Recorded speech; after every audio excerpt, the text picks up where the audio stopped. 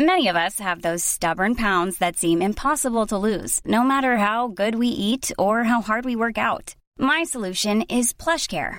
PlushCare is a leading telehealth provider with doctors who are there for you day and night to partner with you in your weight loss journey. They can prescribe FDA-approved weight loss medications like Wegovy and Zepbound for those who qualify. Plus, they accept most insurance plans. To get started, visit plushcare.com/weightloss. That's plushcare.com/weightloss. Many of us have those stubborn pounds that seem impossible to lose, no matter how good we eat or how hard we work out. My solution is PlushCare. PlushCare is a leading telehealth provider with doctors who are there for you day and night to partner with you in your weight loss journey. They can prescribe FDA-approved weight loss medications like Wegovy and Zepbound for those who qualify. Plus, they accept most insurance plans. To get started, visit plushcare.com/weightloss. That's plushcare.com/weightloss.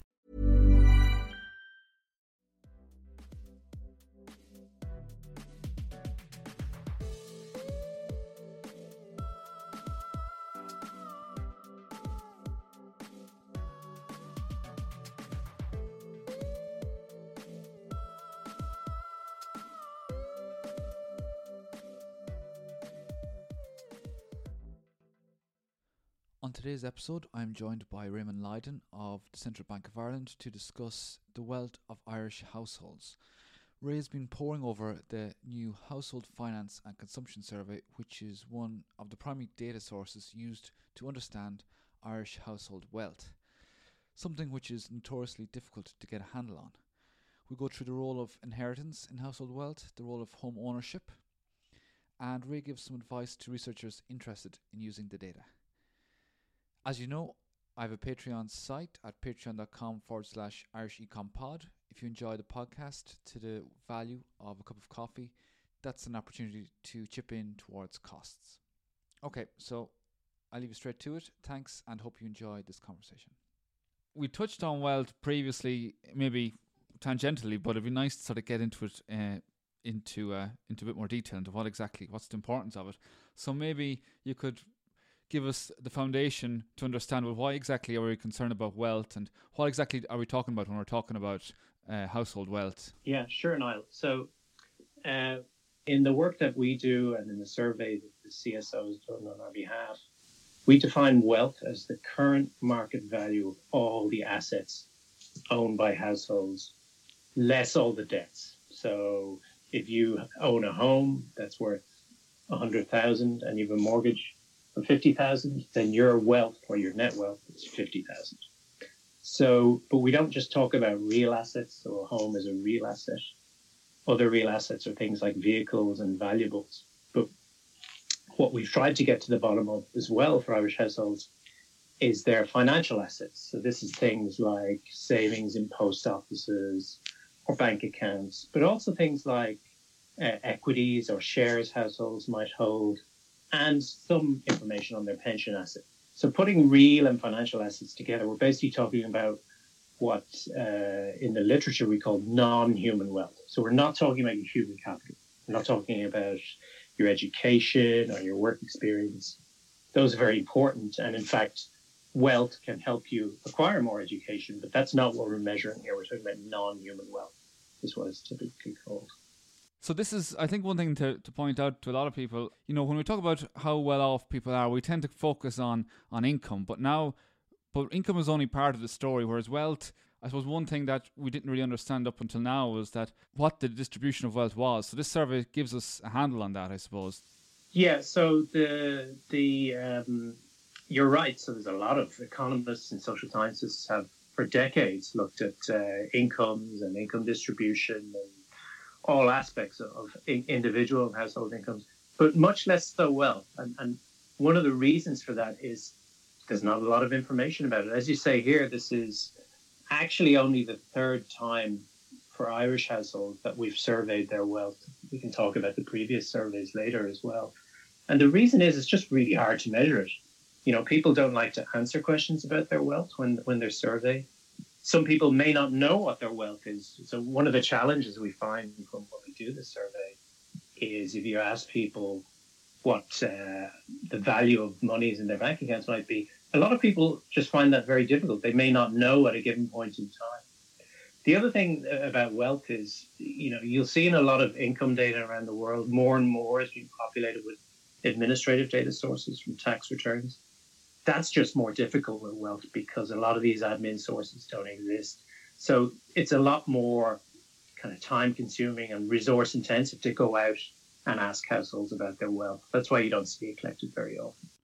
Yeah, and then there's aspects like pension, which isn't immediately obvious to a lot of people that this is part of your wealth, and most people wouldn't really know what their pension is worth, I suppose, and that feeds into your comment that, well, we don't understand our wealth, as well as the fact that if you don't understand what's in your bank account, you're definitely not going to understand what's in your pension, I suppose. Yeah, now I'm not an expert on pensions, but when we think about pensions, there's three pillars is typically how people think about it. So the first pillar is often, one of the pillars is the public. So some people call it the old age pension system. So everyone gets that. The other is occupational pensions. So pensions linked to your job. And the third pillar, which we do measure in this survey, we don't measure the other two in the survey yet.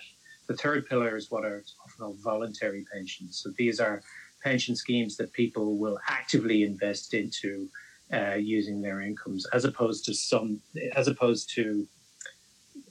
say occupational pensions where your contribution is taken out every month and your employer makes a contribution as well. So actually one of the most interesting results is the increase in individuals contributing to what we see as voluntary pensions here, which is quite interesting today when we see in the news that IFAC are saying that people will have to work until they're 69 to get their pensions. So I think what we're seeing more and more is Irish households are aware of saving for retirement and investing in their pensions at a fairly early age. But we can talk about that when we talk about some of the results. I think we need to talk about why do we care about wealth. So one reason is it's important for understanding how shocks are transmitted through the economy. So if you have a shock to your income, but you also hold some assets that you can draw on, say savings, then you might be able to smooth your spending while you're suffering that negative shock. So this is income smoothing. So wealth is important for that aspect. So it's important for understanding how those sort of shocks are transmitted through the economy. It's important for understanding how households might be exposed to things like interest rate changes. So we know in this survey what sort of debts people have. If they have mortgage debt, is it a fixed rate interest? Is it a variable rate interest? And it's interesting what we see. Interesting is a pun, but in the data, one of the things we're seeing is Irish households increasingly switching to fixed rate mortgage interest products. So a move away from being exposed to these variable interest rates. And again, we can talk about that as we go on. The other reason why we're interested in it is, like I said, so we talked about pensions already, but at the central bank, with our financial stability hat on, we're interested in things like financial fragility. So if you are a household that has a lot of debt, how are you able to cope with repaying those debts if you get an income shock? And again, that's pretty pertinent right now. We're seeing a lot of households who are facing some difficulties as a result of the COVID-19 shock availing of payment breaks. It was upwards of 10% of mortgage households are on payment breaks. So you would be concerned about that group as being what are sometimes referred to as financially fragile. Maybe they didn't enter this situation with sufficient savings or assets to see them through a shock. Another thing that's pretty interesting in Ireland is the wealth of households that we see is very closely linked to the debate about home ownership. So when I talk you through some of the results later, what you'll see for Ireland is wealth for the most households is the home that they live in. So owner-occupied property is the primary source of wealth that households hold in Ireland. So there is this intrinsic link between home ownership and wealth in Ireland, which you don't see in every country in Europe. For example, countries like Austria and Germany, where home ownership is much, much lower. You see much more wealth in things like financial assets, savings in stocks and bonds, and also voluntary pension wealth. That's much less the case in Ireland. With this sort of survey, we can understand, well, inequality in terms of wealth, and that's something that you're able to get a handle on with this data as well. Yeah, again, so Piketty has put wealth inequality on the agenda once again. It was off the economics agenda for a very, very long time, partly, I would imagine, because it was hard to measure. But with these new sort of data sets, we are able to measure it again. And inequality matters you can think about it for efficiency reasons. You want all kind of members of the population to be able to fulfill their potential. So economists think about that as efficiency, which matters for productivity. There's also fairness arguments around that. It also matters for things like wealth taxation. So we saw in the last crisis, in the great financial crisis, that the expansion of the tax base went into wealth in Ireland for the first time for decades. So we had the local property tax, and we still have the local property tax. It is the major kind of form of wealth tax in Ireland. What's also back on the agenda this time is something like inheritance taxes. So you see in some media reports people calling for inheritance taxes and a wider wealth tax to fund part of the COVID-19 bill. So wealth inequality and taxation of wealth is always on the policy agenda. Right. What's interesting about wealth taxation in Ireland, the SRI did excellent work on this in 2016. It very much matters what base you apply it to. So in the work that the SRI did, what they said was if you apply it to people's homes in Ireland, it's actually quite a regressive tax because we have high levels of home ownership at some low levels of income. So what you find is certain households end up paying quite a lot of tax as a proportion of their income if it's just a tax about homes. But then you can get into questions about, greater taxation on financial assets as well. This data and what we've collected is very useful for looking into all of those issues. Okay, right. So we'll move on to maybe talking about the wealth survey, and maybe you could tell us a bit about what the data looks like and how you went about collecting it, and what if there was researchers interested in applying it, how would they go about doing that? Yeah, so a little bit of background on the survey. So the survey is actually formally called the Household Finance and Consumption Survey. So it's a coordinated survey of 21 countries in Europe. So the ECB coordinates the survey. And in most countries, it's the National Statistical Institute, so in our case, the CSO, who carry out the survey. So there have been 3 waves of the survey. There was one in 2008-9. Unfortunately, we didn't participate in that first wave because there was quite a lot else going on at that time. Then the second wave was 2012-13, and Ireland participated in that wave. And the third wave was the 2017-18 survey, and we've also participated in that wave. So usually when the surveys happen, it takes about 18 months to 2 years to process the data and produce the results. And this is why we're kind of talking about it now in 2020, even though the field work was done in 2018. In the latest waves of the survey, it's very detailed in terms of information on incomes, as I said, wealth, real financial assets, and debt, and some information on consumption. But anyone who's worked with consumption data from things like diary-based surveys, like household budget survey, it's not consumption data like that. It's much more high level, so to speak. In the latest wave, there's just short of 90,000 households that it covers, about 200,000 individuals, so across the 21 countries, that is. And it's representative of just shy of 150 million households in the EU. So the Irish surveys, as I said, were broadly 2013 and 2018, so 2 really different surveys. And what we see is big changes between that period. And we're seeing big changes now as well. The 2013 wave has around 5,500 households, 14,000 individuals. 2018, it's roughly the same, slightly less, maybe 5,000 households. And we think when we compare it with some other data that we have from some other admin sources, but also published data by the CSO, it's quite good at capturing the very top of the wealth distribution, so this top 1%. We're not sure how well it captures the top 0.1%. And I think it's worth explaining to people why that is. So I said at the beginning, people don't like necessarily to answer certain questions about their wealth, or they may not know. So you get what's called item non-response and question and household non-response. And, it's well known in wealth surveys that sort of non-response becomes more of a problem the higher up the distribution you go. So technically the way that you address that is you oversample wealthy households. And we do that by sampling from a population based on things like household values in very small areas, income statistics from the census in very small areas. We would target areas that would have high home values and high incomes and oversample in those areas. So this is what I mean by, I think it's quite good at capturing the top 1%, but above that, it is quite difficult to know. For people who want to use it, they can contact me directly.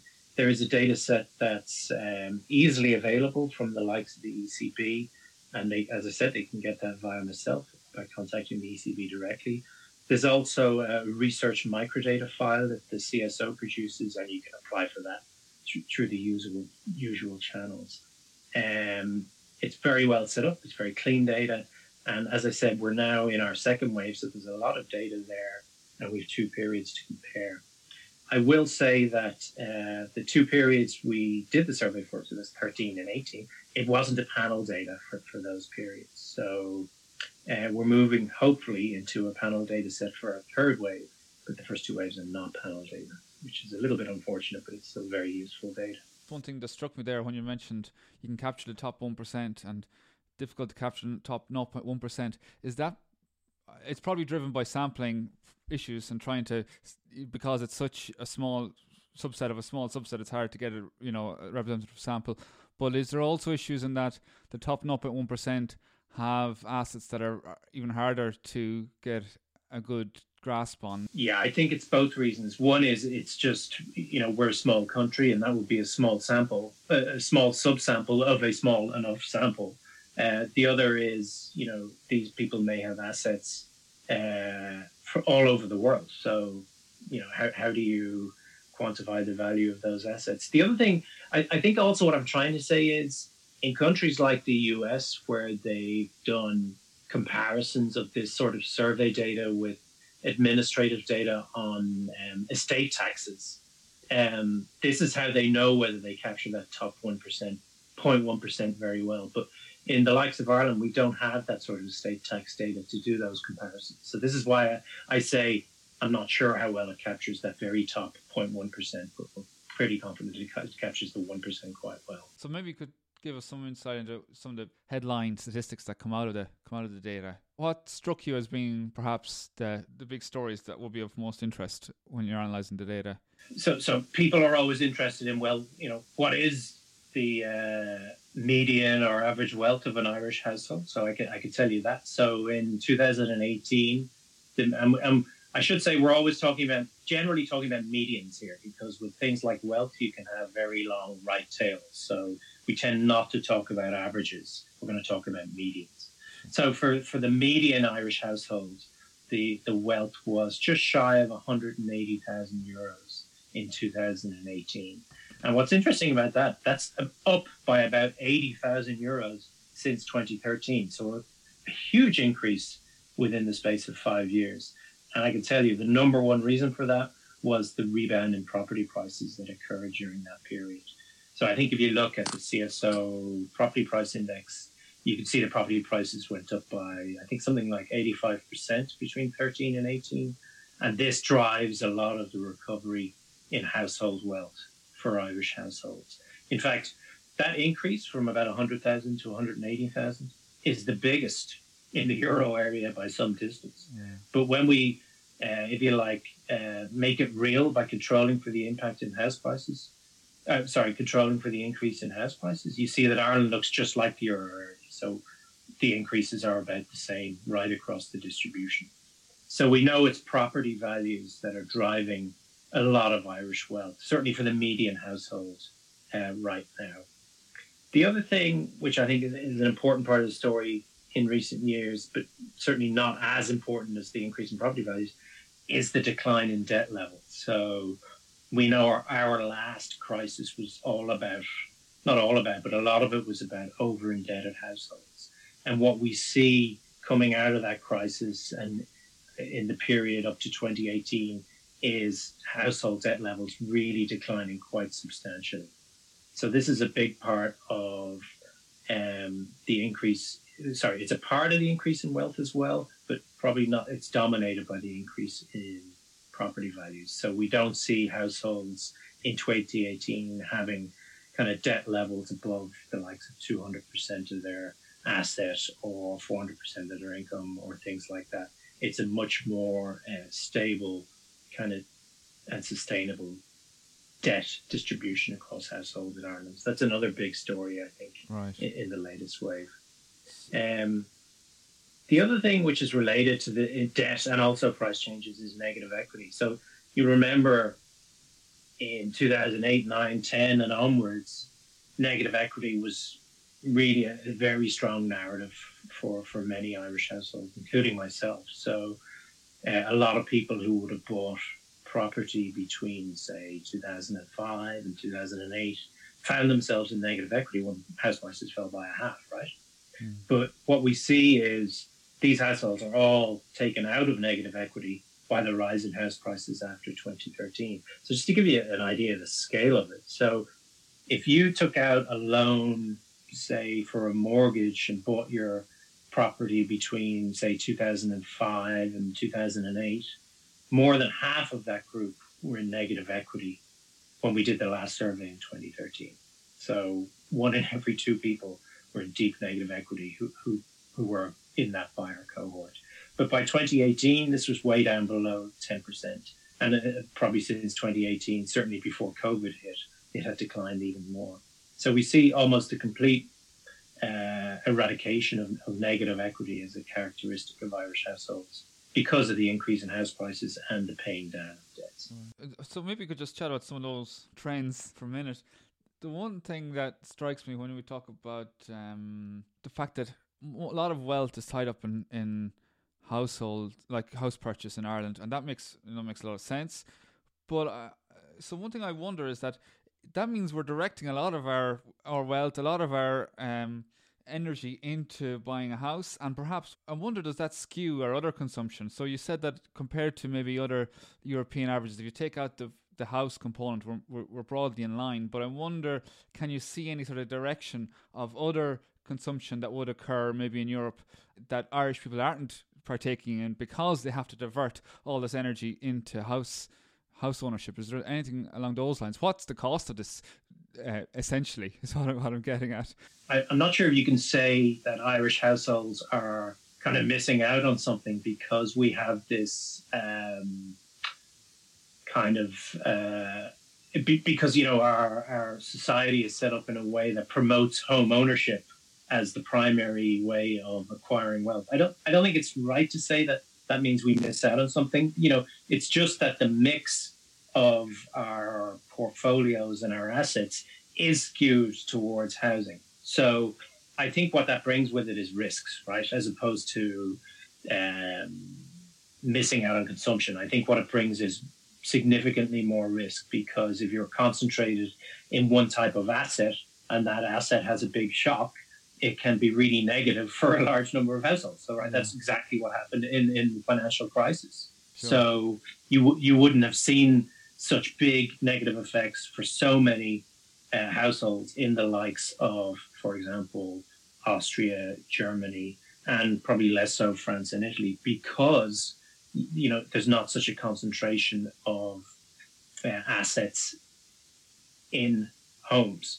The other thing is the concentration in a certain type of debt, right? That's the other thing that arises, the flip side of the coin. You know, to buy a home, you need a mortgage. So, and again, we saw the problems that this gave rise to in the last financial crisis. So this is why the central bank is so focused on what we call macro-prudential policy.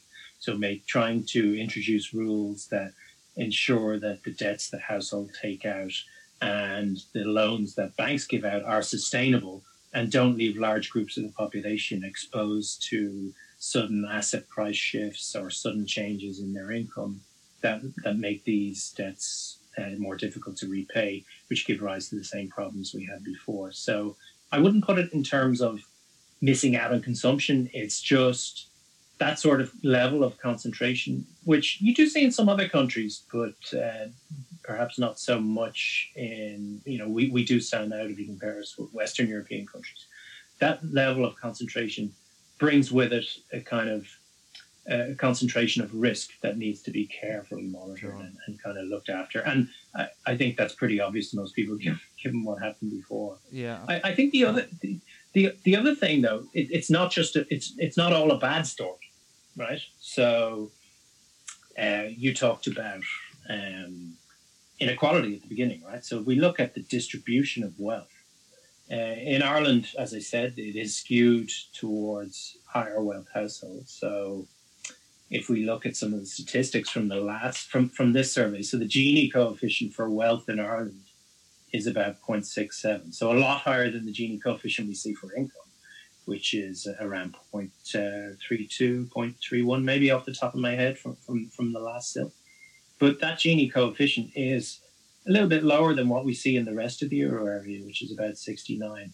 And the reason why wealth is slightly more equally distributed in Ireland is because of these high rates of home ownership. So you see, in contrast to other countries, in Ireland, you see high rates of home ownership pretty much right across the income distribution, probably with the exception of the lowest, maybe 10 or 20% of households. But certainly for the rest of households, the other 80 or 90%, you see pretty high rates of home ownership, which you don't always see in other countries.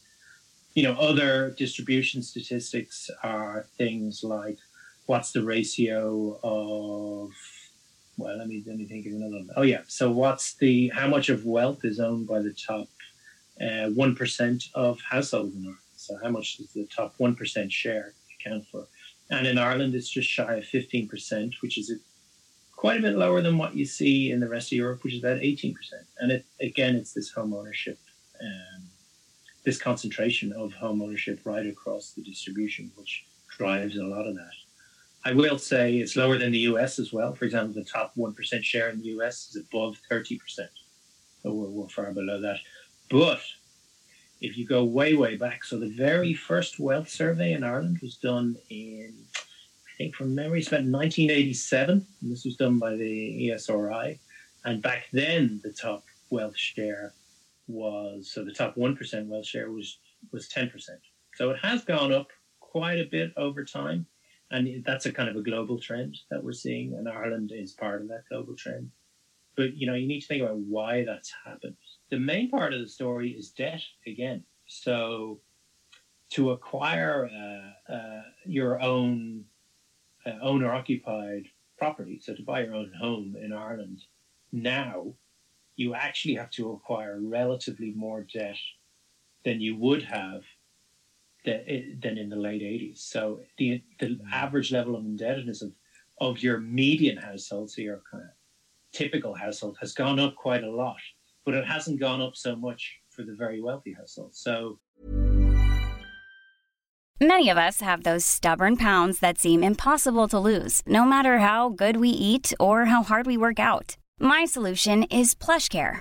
PlushCare is a leading telehealth provider with doctors who are there for you day and night to partner with you in your weight loss journey. They can prescribe FDA-approved weight loss medications like Wegovy and Zepbound for those who qualify. Plus, they accept most insurance plans. To get started, visit plushcare.com/weightloss. That's plushcare.com/weightloss. It's important to think about debt driving a lot of this as opposed to things like inheritance taxes or intergenerational. They're probably part of it, but it is difficult to tell. The main story in Ireland is debt. Maybe we could dig into that a bit further, because I think just for the layperson it might be a bit harder to unpick. So compared to the 80s, you have to take out a larger loan, essentially, a larger mortgage to buy a house, essentially. And that means that the average householder has to take out a greater debt. But if you are more wealthy, you don't have to take on as much of a loan, and therefore you're not going to be as indebted. Is that correct? That's it exactly. Relative to the late 1980s, the increases are bigger for your more average household, Right. Okay. relative to your wealthier household. So debt is a big part of the story. Right. Okay. So the debt hits the average person a bit harder. The more wealthy person isn't as burdened by this debt, and therefore they can accumulate more wealth because they have more money at their disposal, I suppose. Yeah. Okay. Yeah, that's it exactly. Interesting. Okay. So you asked as well, what are the big changes that we've seen, or what are the big results in 2018? And it seems like a constant theme here, home ownership, but it is worth emphasizing. So if you look at other surveys the CSO has been doing for the last number of years, we're seeing declining rates of home ownership. And we see that in this survey as well. So in 2018, 69% of households own the home they live in. Right. Okay. So that's about 1.27 million households. This is actually down a little bit from what we saw in 2013, which was almost 71% of households owning their own home. So home ownership rates are declining in Ireland. But what we see is the type of home ownership is also shifting. So in the latest wave, outright home ownership, so owning a home without a mortgage, is up quite a lot, up 5 percentage points to nearly 43%. But mortgage home ownership has declined quite significantly over the last between 5 and 10 years. In our survey, it is somewhere we estimate between 26 and 28% of households own the home they live in with a mortgage. That is down from in the mid 2000s. From around 32% plus. So mortgage home ownership rates have declined right across the age distribution. And again, this probably isn't a surprise to people who've been following kind of the debate about the housing crisis and housing affordability over the last 3 to 4 years. But it does raise an important point when you think that for the average household, most of its wealth is the home they own. So the ability to acquire a home becomes an important way to acquire wealth, and how that can be made, how that can happen for a lot of households is very, very difficult and nut to crack. And we see it has declined. The age of home ownership has also been increasing. In the mid 2000s, I think it was about 31 was the age at which people first bought their home. In the latest data, it's around 33. So again, people are saving for longer to acquire their home. So the real question that we want to keep an eye on is whether this decline in home ownership is a permanent thing, or whether it's a temporary thing. So people are just taking longer to get on the housing ladder. That's something that will only become clearer over time. Yeah, one interesting thing related to that then is you mentioned, a lot of people who would have bought in the mid-noughties would have been in negative equity, and now they're out of negative equity. So during that period, it was a very risky and I imagine worrying time for people who were in that position. But now, those people who are out of negative equity and comparing their wealth distribution to maybe those people who are aspiring homeowners, and it would be interesting to see how that compares. And I suppose as time progresses, what's the lifetime wealth distribution? How does that look? Yeah, I mean that's a really good question, but it's something that will only become quite clear after a much longer period of time. It's kind of hard to see it in this data, but certainly you're right. The people who were maybe, as you put it, just coming out of negative equity in 2018, they would have much lower levels of wealth than maybe, say, their parents' cohort, who would, after owning a home for maybe 10 years plus. So, yeah, so maybe you're right, a really important question, and one that would only really be able to get a handle on after a longer period is how the lifetime wealth of these different cohorts is being affected. You're right, that's a really important question. Will we talk a bit about financial assets? So financial assets account for about 16% of gross financial assets. So when we sum up all of the assets that households have, and before we take away debt, financial assets account for a substantial minority of those assets. So you might expect the largest share of that, and the one financial assets that pretty much all households have is a bank account or a post office account, some sort of savings account. So more than 9 out of 10 households would have a savings or a post office account or a deposit account or a current account. But this only captures around 1/3 of this accounts for around 1/3 of financial assets. The other thing I will say is, and it's important, it's a slightly technical point, but it is quite hard to measure people's wealth that they have in deposits and bank accounts and post office accounts in the survey. What we find is it generally under records this sort of wealth. So in our survey, for example, these are kind of rough figures, we would capture, say, roughly 30 billion of deposits in a broad sense. But we know in the country there's over 100 billion of deposits. So it's underreported by about a third. And there's lots of reasons why this might be the case. So one, we said right at the beginning, sometimes people just don't know exactly what their balance is in their current account or deposit account at any point in time. Another pretty common reason that comes up in these sort of surveys is when you ask someone what the balance is in their savings or deposit or current account, they often think of, well, what is it at the end of the month just before I get paid, if you think about it. So after I get paid, I might have a balance of maybe 500 euros left in my account if I'm lucky, and that's my buffer. But my average balance over the month could be 3 or 4 times that level as I spend or consume throughout the month. But most people think of this sort of heuristic, what's my balance at the end of the month? So you tend to find this asset in particular is very underreported, but it still accounts for the largest share of financial asset wealth. The rest of financial assets is made up, the next biggest share is voluntary pension wealth. And I talked a little bit about this at the beginning. So this is pensions savings that people are actively choosing to invest in. And it could be in different sorts of products, including life insurance products.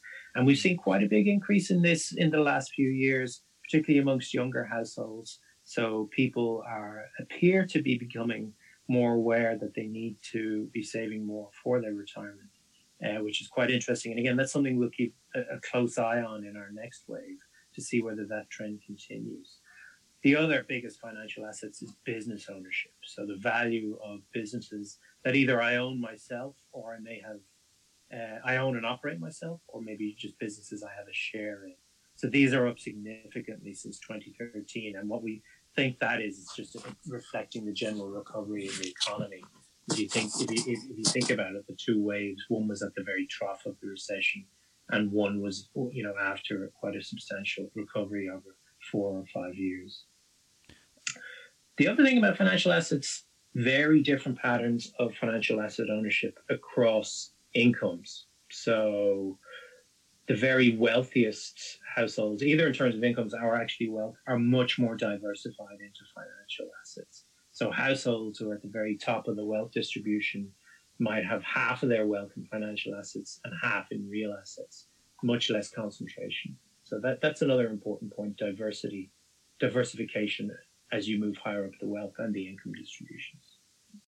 Okay, that's interesting, because then that would emphasize that the average householder, greater proportion of their wealth is tied up into the real assets, the house, as opposed to maybe financial assets. So there's more risk. They're more exposed to this risk as opposed to maybe...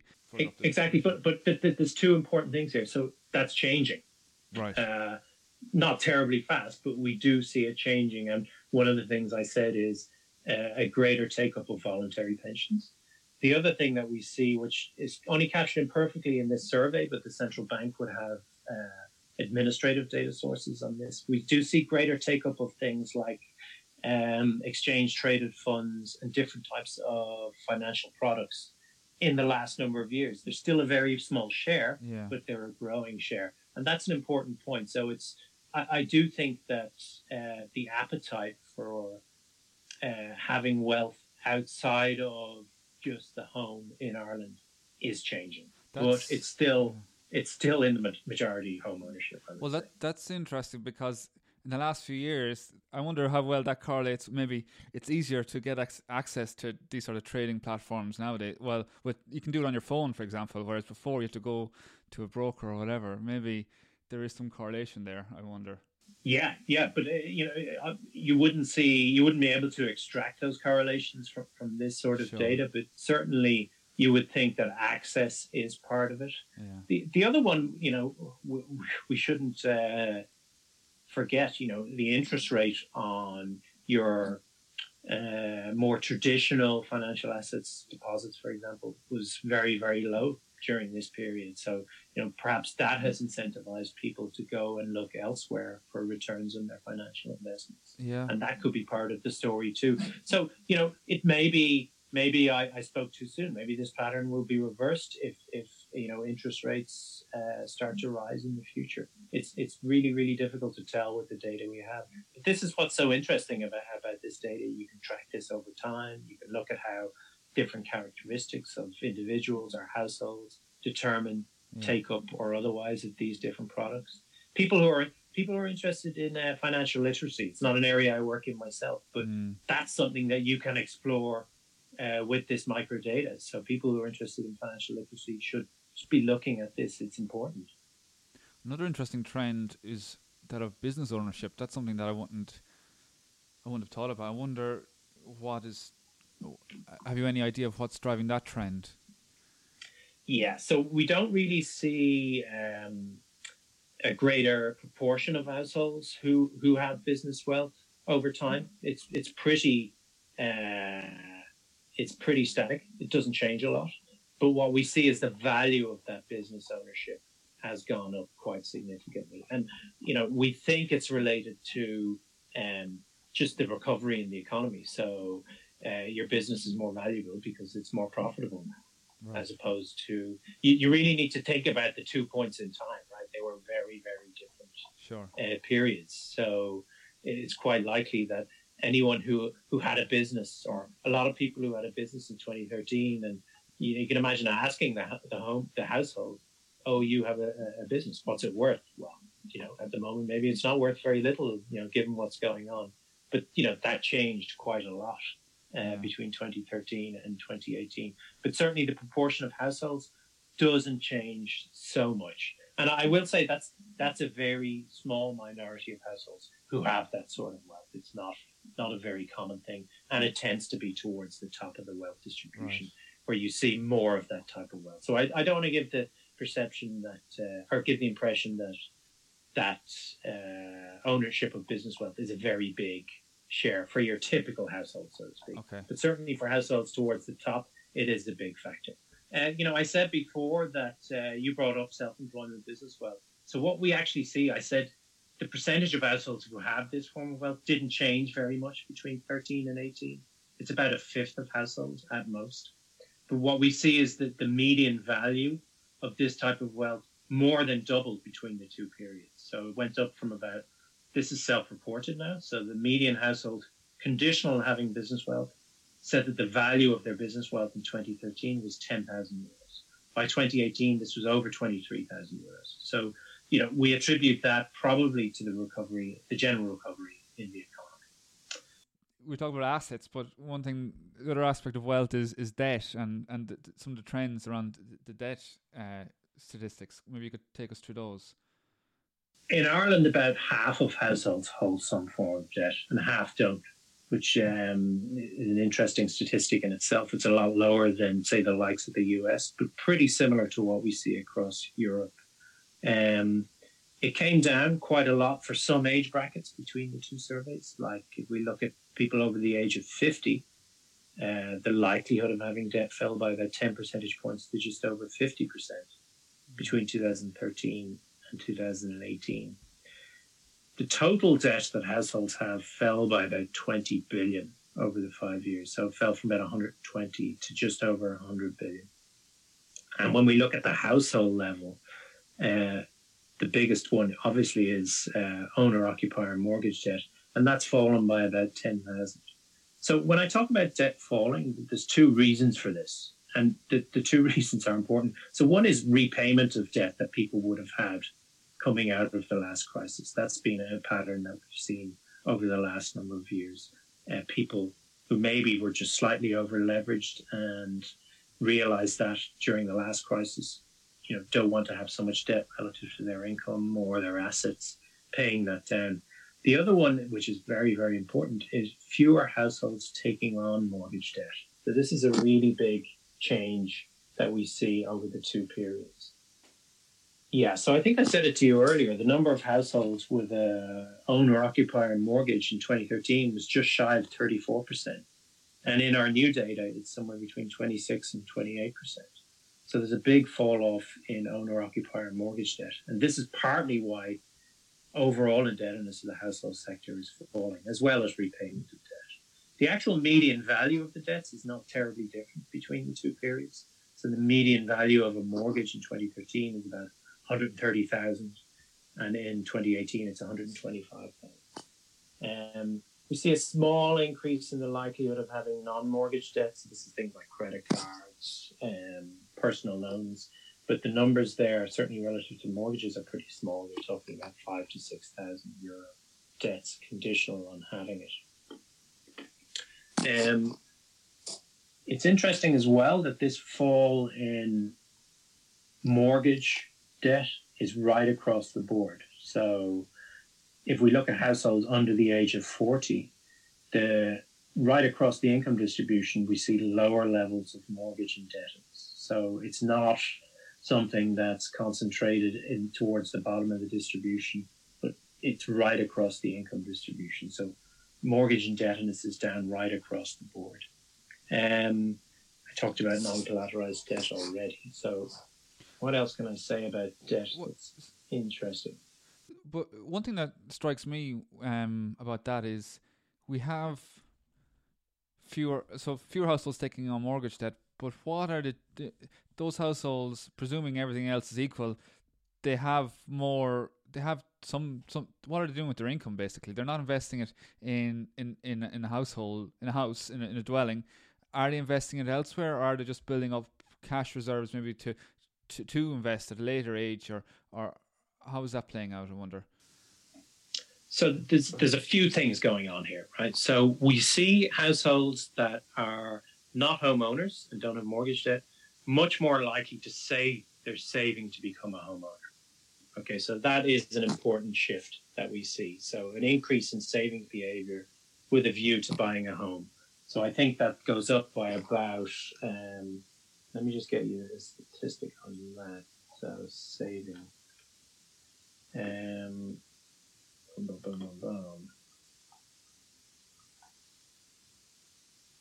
Yeah, I don't have that figure off the top of my head. I think something like, yeah. So a lot more households who say are in the age between 30 and 40 say they're saving to buy a home versus what we see before.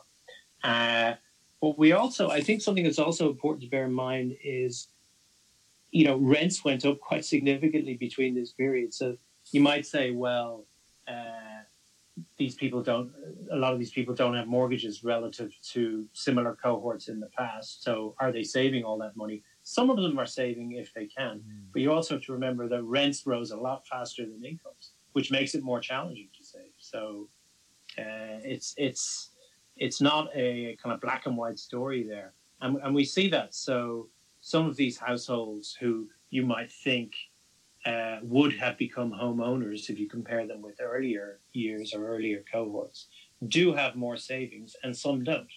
And, like I say, it's not a simple story of, okay, I'm just saving like crazy and I'm delaying my purchase. Yeah. Some households do struggle to save. And I think a large part of that is this issue that we see with rents rising a lot faster than income. That's really interesting. Is there a landlord variable in your data set? Because the next wave will be an interesting analysis to carry out. Yeah. So it's funny you should say that. So that is something we're looking at actually right now, but I don't have the results for you. So watch this space. We do collect some data on who owns, say, buy-to-let property. Yeah. What income they get from that buy-to-let property, but also things like debts relating to that buy-to-let property and the values of those buy-to-let properties. Right. In general, I will say that it's much less prevalent than it was in the survey we did in 2013.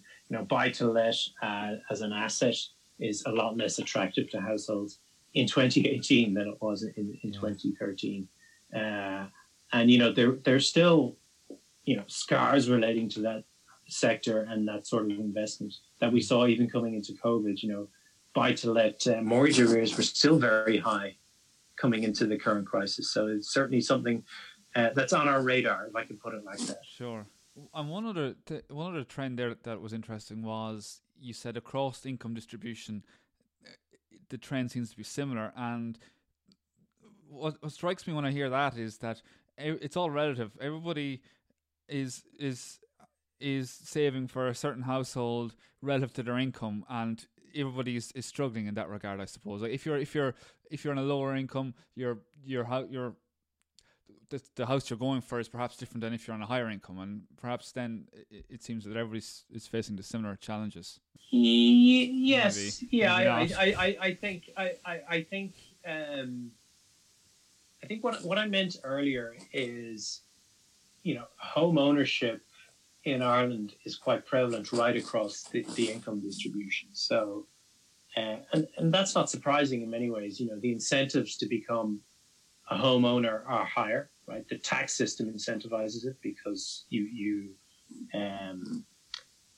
capital gains on owner-occupied property are tax-free. So, there's quite a strong incentive there. Arguably, kind of security issues around being a renter make owning a lot more attractive as well, right? So it's no surprise that we see the desire to become a homeowner there right across the income distribution. Yeah. Well, let's talk a bit about maybe one aspect of inequality again, and it's been part of the political debate in the program for government. You're probably well aware, and the listeners will be aware, that there was talk again about inheritance taxation while they were discussing this program for government. So the survey does ask some kind of backward-looking questions about inheritances. So did you get one? What was the value of it? What did you use it for? That sort of thing. So I think some of the patterns in the data would be of interest to people who are working in this area. So will I talk about some of the key things that emerge? Sure, yep. Far ahead. Yeah, whatever strikes. So across the age distribution, so obviously younger households much less likely to receive an inheritance or a gift, and you can think there are good reasons for that because it's a lifetime sort of thing.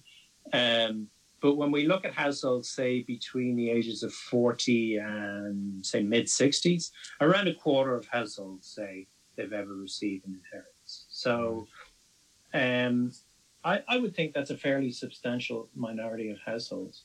But when you look across the wealth distribution, if you look at, say, the top 20% of households, this is 40% of households say they've received an inheritance. When you look at the top 10% of households, it's closer to 2/3. Right. So you were talking about intergenerational wealth, intergenerational issues of inequality. We talked about why we care about that. There is clearly quite a lot of the data suggests there's quite a lot of intergenerational transfers of wealth in Ireland. If you look at the very bottom of the wealth distribution, say the bottom half, somewhere between 10 and 15% of households say they've received an inheritance. Now, some of this, again, is that age effect, right? So the lifetime, but it's not all an age effect. If we look at across the income distribution, if you look at the top, say, 10% of households, nearly 40% say they've received some form of inheritance. So what do you think is the median value of an inheritance? If you think a quarter of households say they've received a substantial inheritance. Well, if it's concentrated in the upper end of the distribution, I'd say maybe 20,000 euros. That's a pretty good guess. So again, if you look at the 20-60 bracket, it's around between 20 and 30,000 euros is the typical value of an inheritance that people receive, and that's in both waves actually. But as a percentage of their income, it's, again, if we look at the, say, 40 to 60 age range, it's between 20 and 40% of the income is the value of the inheritance. So not insubstantial sums. Pretty substantial sorts of inheritance. What do you think is the most common type? Common type of inheritance that people receive? So houses, cash. I say primarily for a deposit, contribution towards a house deposit, and after that, then a house, family home sort of thing. Yeah. So 2/3 of people say they receive money as a gift or an inheritance. So it's the predominant type of inheritance that people get. After that, you're talking about land. So we think a lot of this relates. There's a large concentration of that when you look at people who are in agricultural occupations. So land is inherited. Sure. And then after that, it's housing as a form of inheritance, and it's about 1 in 8 who get inheritance say it's housing. The last thing we looked at when, and I know we've talked a lot about home ownership in this podcast, but, when you look at Irish wealth, home ownership is a lot of the story, both on the gross asset, but also the debt side. But what's interesting is what role do inheritance play in becoming a homeowner? So this is something that we have looked at. So when we look at households under the age of 40, so we don't know who's a first-time buyer. It's not recorded that way in this data. But if you think that under 40s are mostly first-time buyers, and we look at who received an inheritance around the time that they purchased their first home, what we see in the kind of 2013 to 18 period, it's almost 1 in 5 say they received a substantial gift or inheritance around the time they purchased their home. So again, pretty substantial. What that was in the earlier period, so we look at the period 2008 to 13, because remember we've got 2 waves of the survey, it's just over 10% of households. So it seems that in more recent years, inheritances are much more correlated with becoming a homeowner than they were in earlier years, which I think is an interesting change and something that could be dug into a lot more, both with this data, but also building on the results here. It's funny that the median value of the inheritance is about the same in both periods. It's between 20 and 25,000. So roughly between a fifth of household income of those who became homeowners, or about a third of household income, or about a fifth of the value of the property. So you said it, what was the main inheritance? Deposits in buying a home. So 20% of the value of your home. There you go. This is just a first pass through the data, I suppose, and getting a first understanding of what exactly is going on. But one question that I would find very interesting is understanding the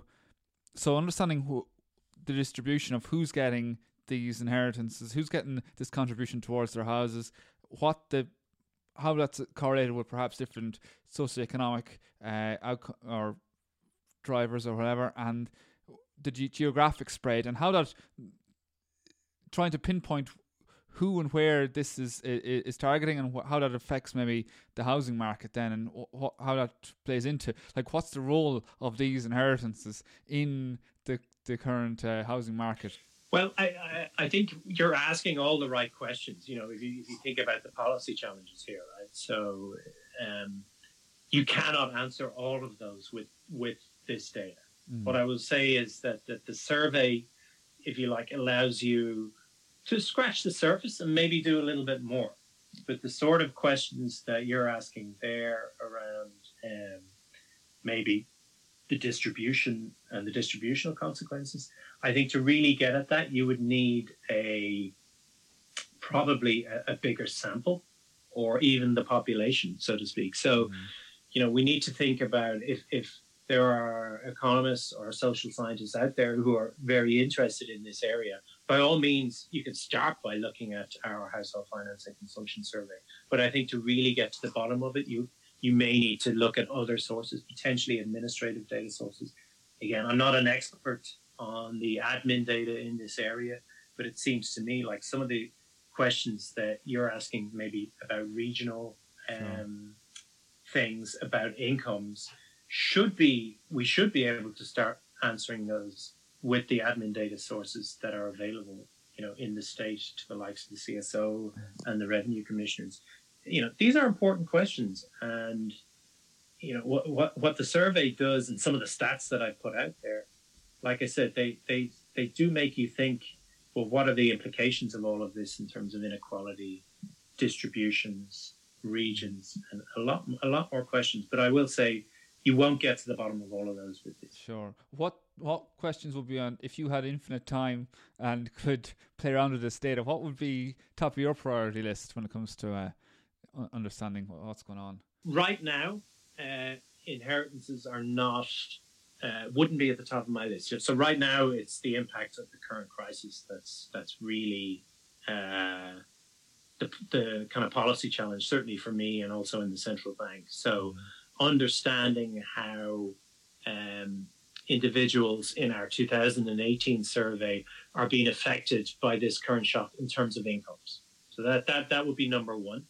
And given those income shocks, how does that affect things like the sustainability of their debts, their ability to consume in ways that they may have consumed before having the income shock? How does it affect things like their wage growth over the rest of their lifetimes? So you're looking for things like scarring effects in the data, and then what are the policy options for addressing that? So that would be right at the top of my list. Certainly, probably not in getting to the bottom of inheritances and issues around intergenerational inequality right now.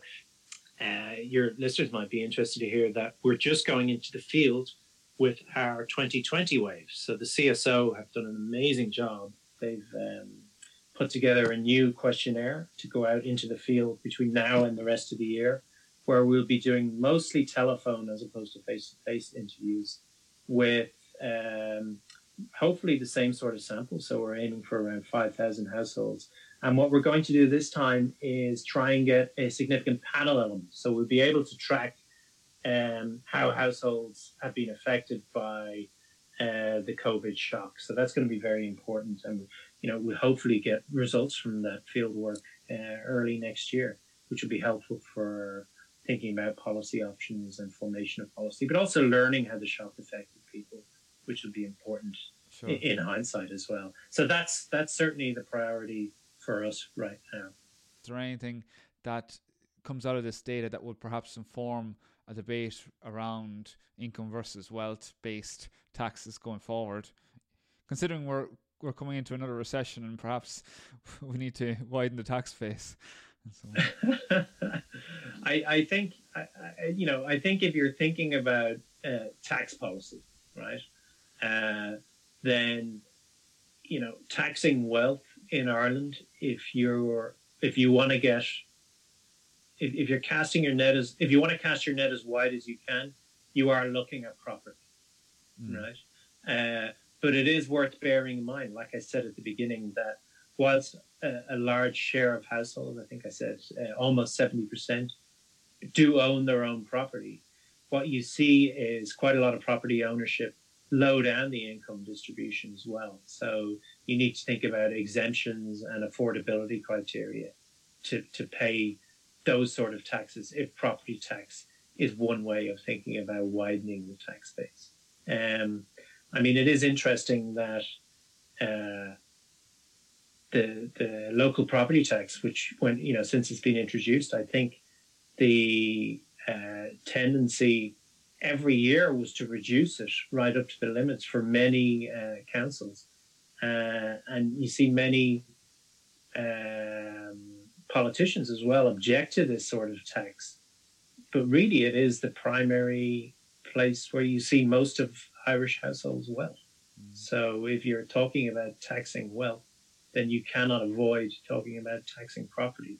You could think about taxing financial assets as well, but in terms of getting the biggest return from taxing wealth, property is probably the main asset you're talking about. And also, given what we've discussed, where people are like a lot of people maybe in the middle of the distribution are exposed to a risky, that all their wealth is tied up in property. If you tax, say, financial assets, you're maybe incentivizing people to put more of their wealth into the risky options. So maybe it has a side effect there.